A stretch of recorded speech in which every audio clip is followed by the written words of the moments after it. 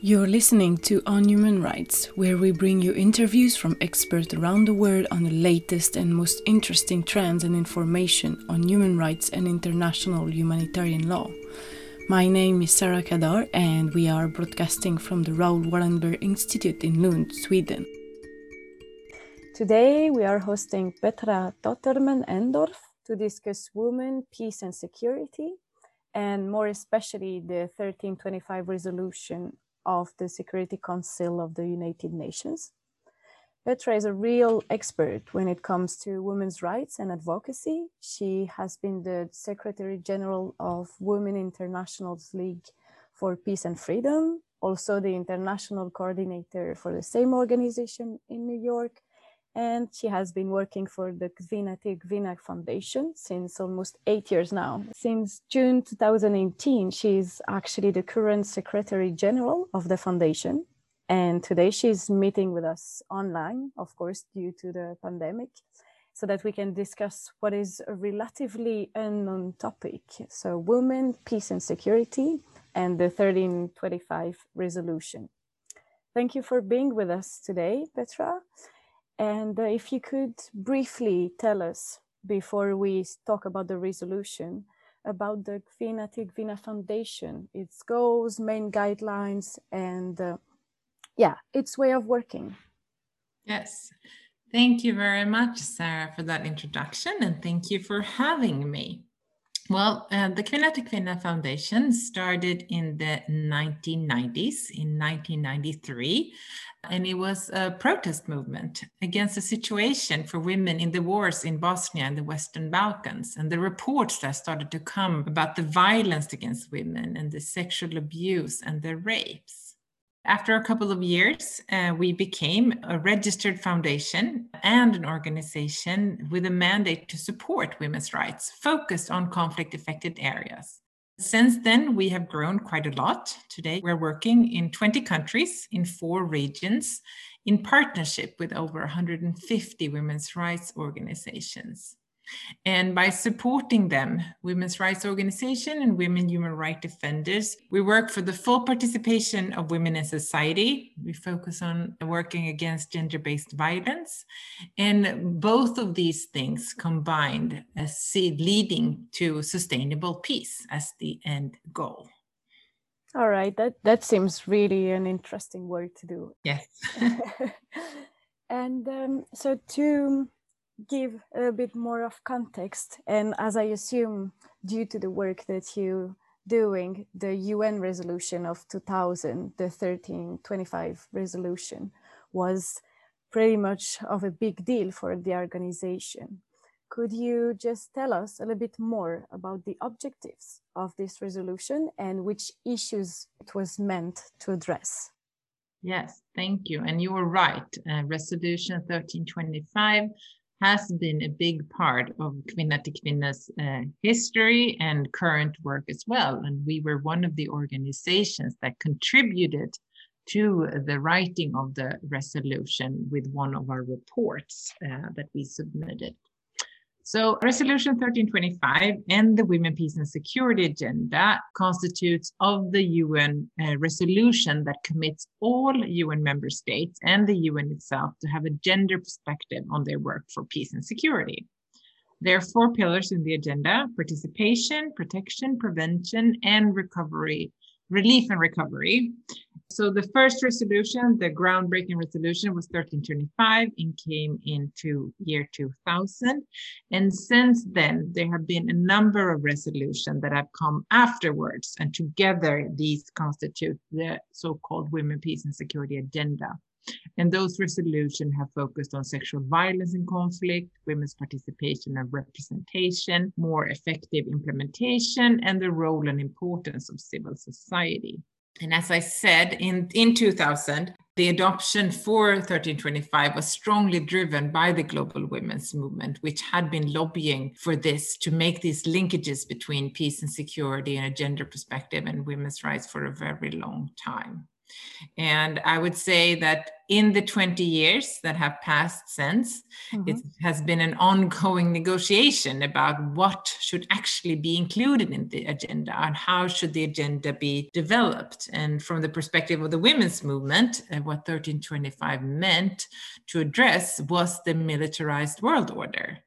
So Resolution 1325 was to instead bring perspective of human security, demilitarization, and inclusive peace building to the discussions on peace and security among world leaders. So in short, you could say that the idea was not to make war more safe for women, but to end all wars.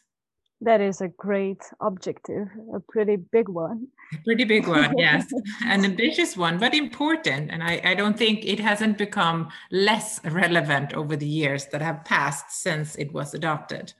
No, that's for sure. So if we summarize, can we say that the three main goals or objective of the agenda was to first integrate gender perspectives into peace agreements, then to protect women against sexual violence in the context of conflicts, and third, to involve women in their adoption? Could we summarize it like that?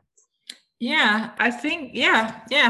I mean, there are different takes, but definitely, yeah. And I think, the participation, protection, and prevention, and maybe, the prevention part is the one that has been lacking the most, I would say. And if we focus a little bit on the third one, the participation of women in the adoption of peace agreements. The general report of October 2020, so quite recently, from NATO Parliamentary Assembly, stated that, and I quote, "Recent studies indicate that female participation in peace agreements makes them 64% less likely to fail and 35% more likely to last more than 15 years. So, from your point of view, how are women in particular making the difference during peace negotiations? That's an excellent question. And perhaps it's not so much about the actual gender of women, but more about which constituencies that women very often represent.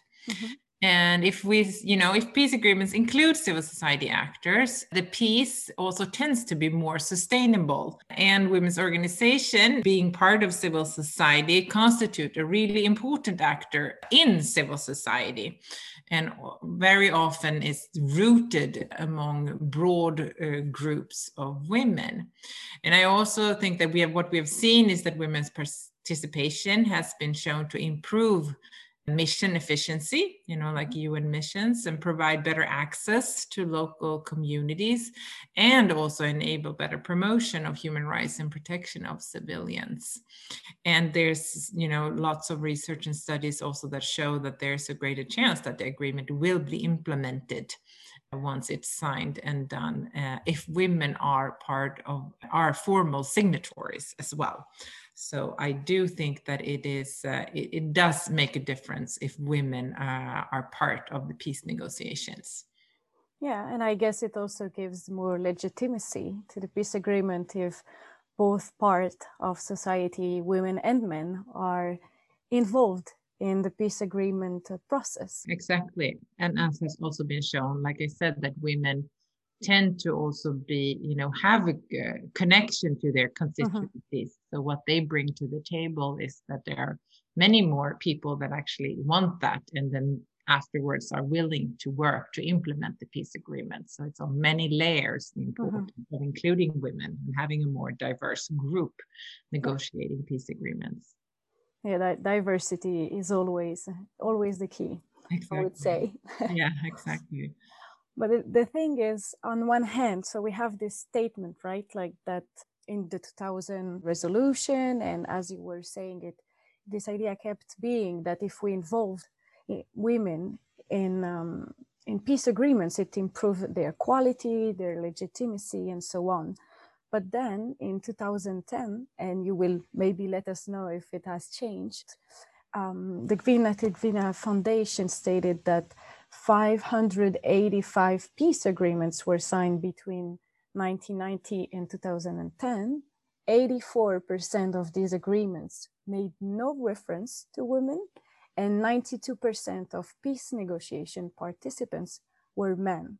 So here my question is like, why do you think women were and are still to a certain extent excluded from prevention conflict work and peace negotiation if it's a benefit that has been recognized by everyone?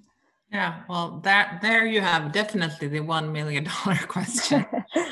And I think the very short answer is because of discriminatory structures, because of patriarchy. And as you say, we know that there are so many areas in society, and not just when it comes to peace negotiations, that would improve and that are improved when women are included, you know, in everything from health, climate, environment, finance, progress, everything.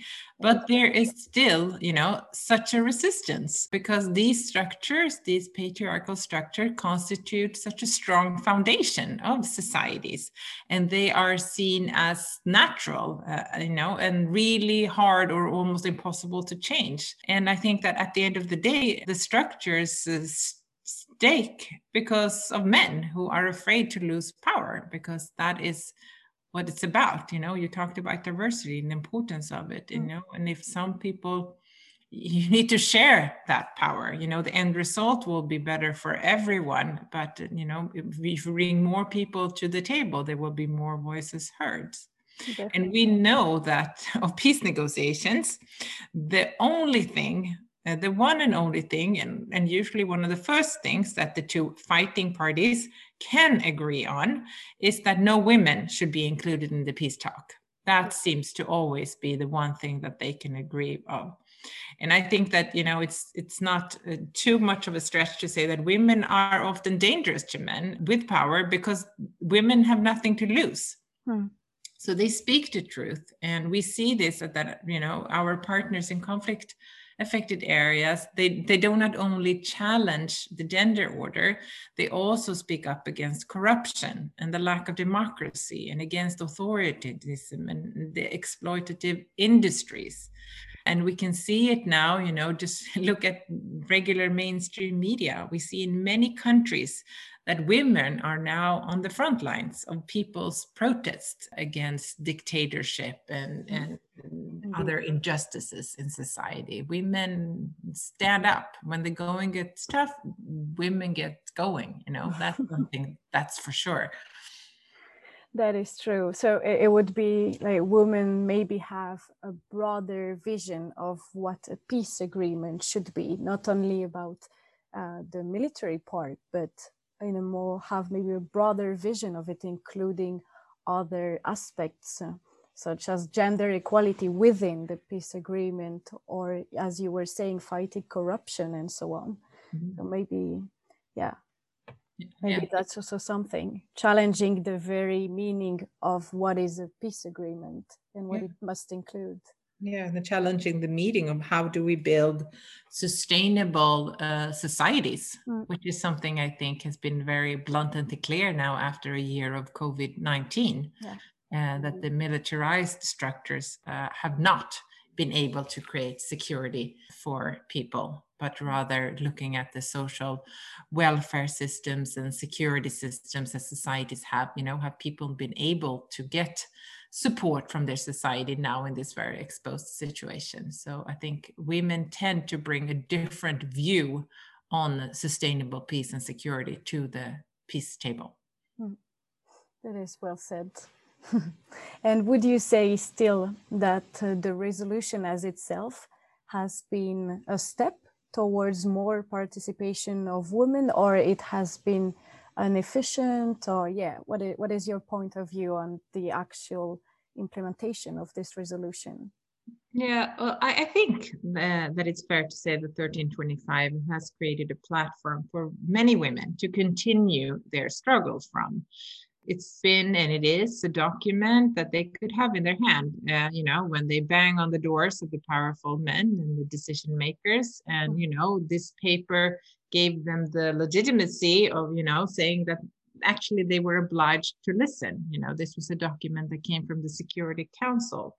And I also think that it has helped women organize both in and across different countries to join in and fight together for a seat at the table and more inclusive processes. But as most things in life, nothing has come for free, and the work to achieve more inclusive peace processes or more influence for women and civil society in peace building processes is still an uphill battle every time. We have not reached the point where this is a no-brainer that that is something that just happens. It's still a continuous struggle to get that foot in the door.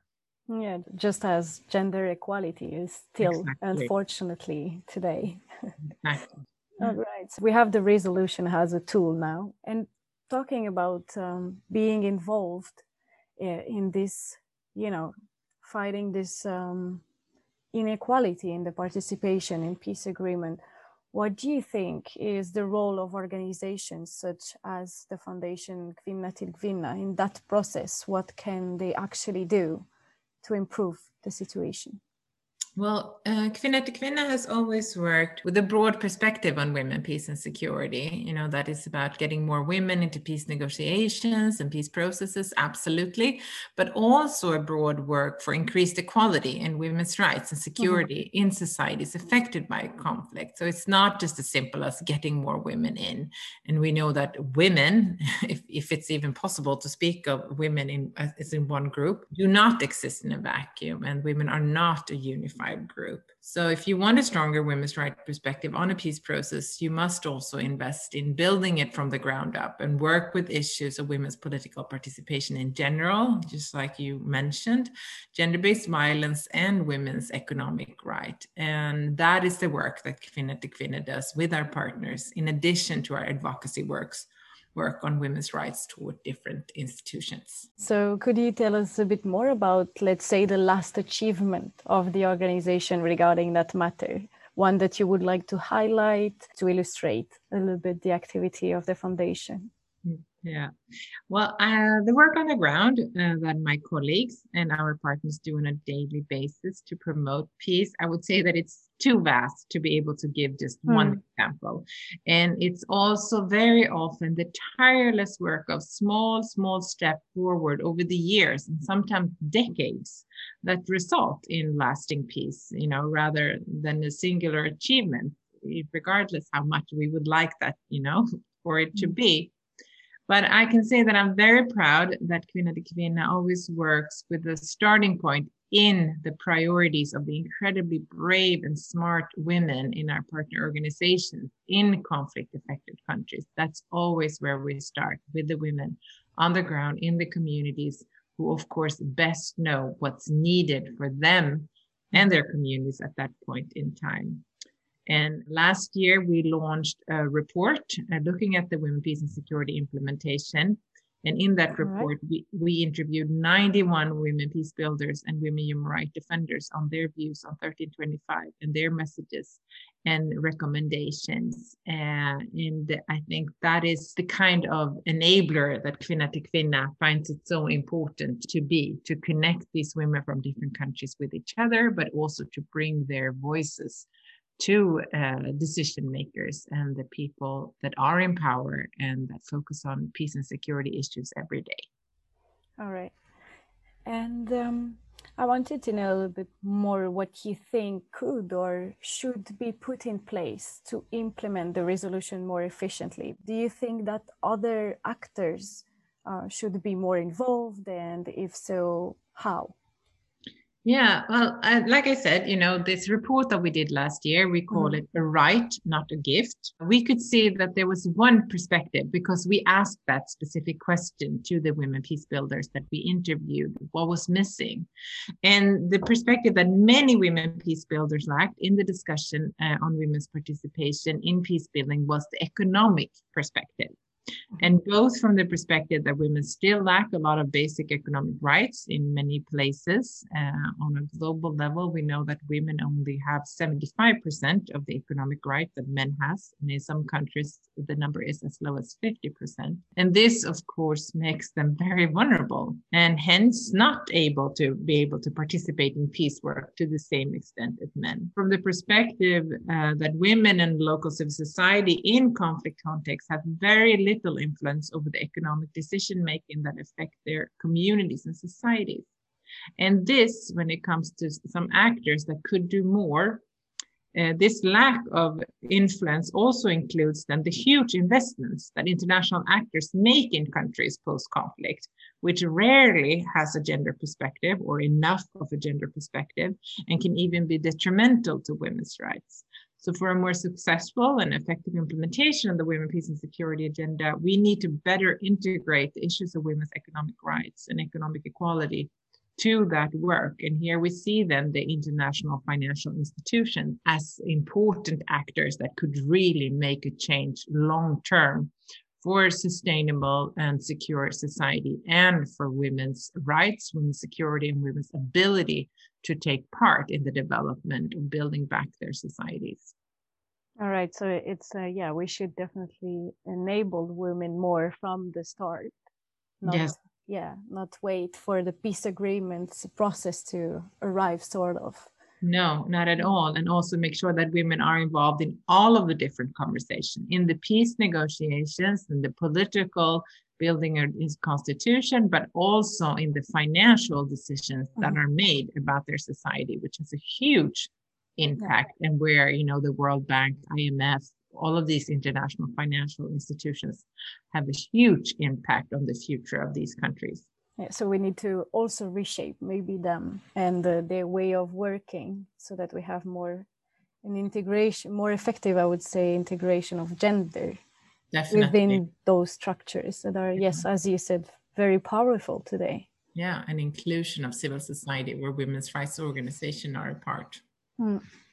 And so do you think that in general, we are evolving towards more gender equality and gender perspectives integration in both conflicts and peace building? Well, I would say that development and the trends globally are very polarized. On the one hand, we have a UN system that have taken big steps in the last couple of decades to move forward on gender equality and women, peace and security. We have some countries have announced that they have a feminist foreign policy, and the UN Secretary General himself, you know, says that he's a proud feminist. But then on the other hand, we also see that there are a lot of countries that are moving in the other direction, including countries in the European Union. And we find ourselves in situations where even the word gender is becoming a dangerous word, and alliances of conservatives and nationalistic forces are working against women's human rights. So I would say that it's a two-sided picture that we see. And as I said before, no gains on gender equality will come for free.